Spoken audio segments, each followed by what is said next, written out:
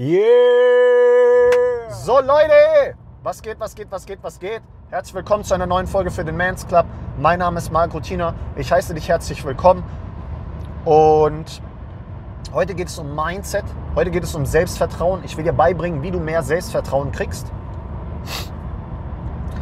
Bevor ich das mache, Leute, wenn euch der Content gefällt, bitte lasst einen Daumen nach oben da, bitte schreibt einen Kommentar, bitte aktiviert die Glocke, unterstützt den MansClub. Klickt euch mal durch die Links in der Beschreibung.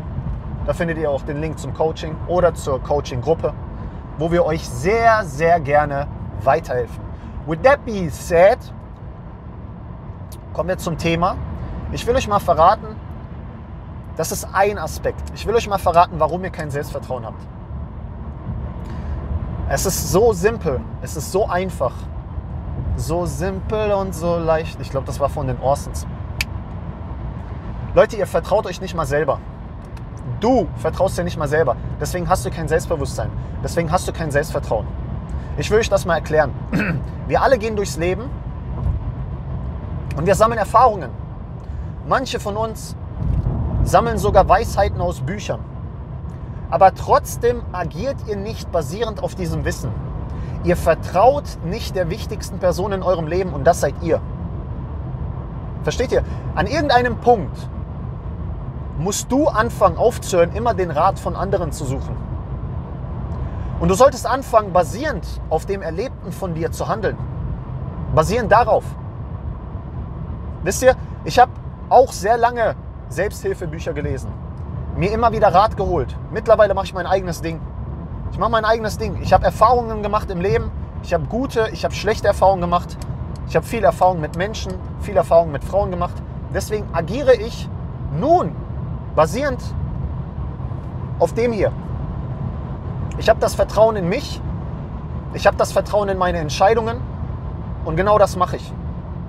Genau das mache ich. Ich rede auch nicht mehr über Probleme. Wozu? Wenn ich es lösen kann, löse ich es. Wenn ich es nicht lösen kann, halte ich meine Fresse und suche trotzdem nach Lösungen. Versteht ihr? Aber die meisten von euch wollen Probleme. Die meisten von euch wollen abhängig bleiben. Deswegen habt ihr kein Selbstvertrauen. Weil ihr immer wieder, bevor ihr was macht, soll ich das machen? Soll ich dies machen? Mach doch einfach. Mach's doch. Du kannst später gucken, was dabei rauskommt.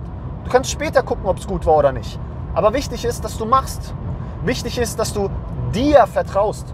Dass du zu deinem mentalen Ursprungsort wirst, dass du zu deinem Anfang wirst. Alles beginnt bei dir. Alles beginnt bei dir. Deine Entscheidungen fangen mit dir an. Und so kriegst du Selbstvertrauen. Weil du dann merkst, Zeit für Zeit merkst du, oh geil, war eine geile Entscheidung. Oder du merkst, war eine scheiß Entscheidung, aber ich habe es trotzdem gut gerettet. Ich habe das Beste draus gemacht. Oh, ich habe die falsche Entscheidung getroffen, aber war trotzdem nicht so schlimm. So kriegst du Vertrauen in dich. So kriegst du Selbstbewusstsein. Es ist im Grunde genommen so einfach. Kapsel dich ab und schneid diese, wie heißt das, diese Nabelschnur durch, mit der du immer noch an Mama hängst. Und geh deinen Weg.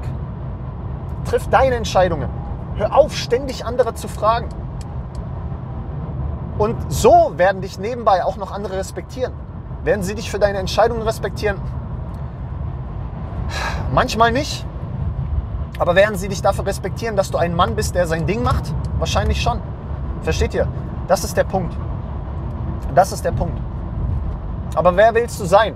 Willst du immer abhängig von anderen sein? Oder willst du dein eigenes Ding machen können? Das ist die Frage aller Fragen, Männer.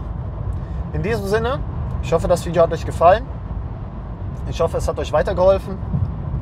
Wenn dem so war, bitte lasst einen Daumen nach oben da, schreibt einen Kommentar, aktiviert die Glocke, unterstützt mich, unterstützt den MansClub dabei, größer zu werden.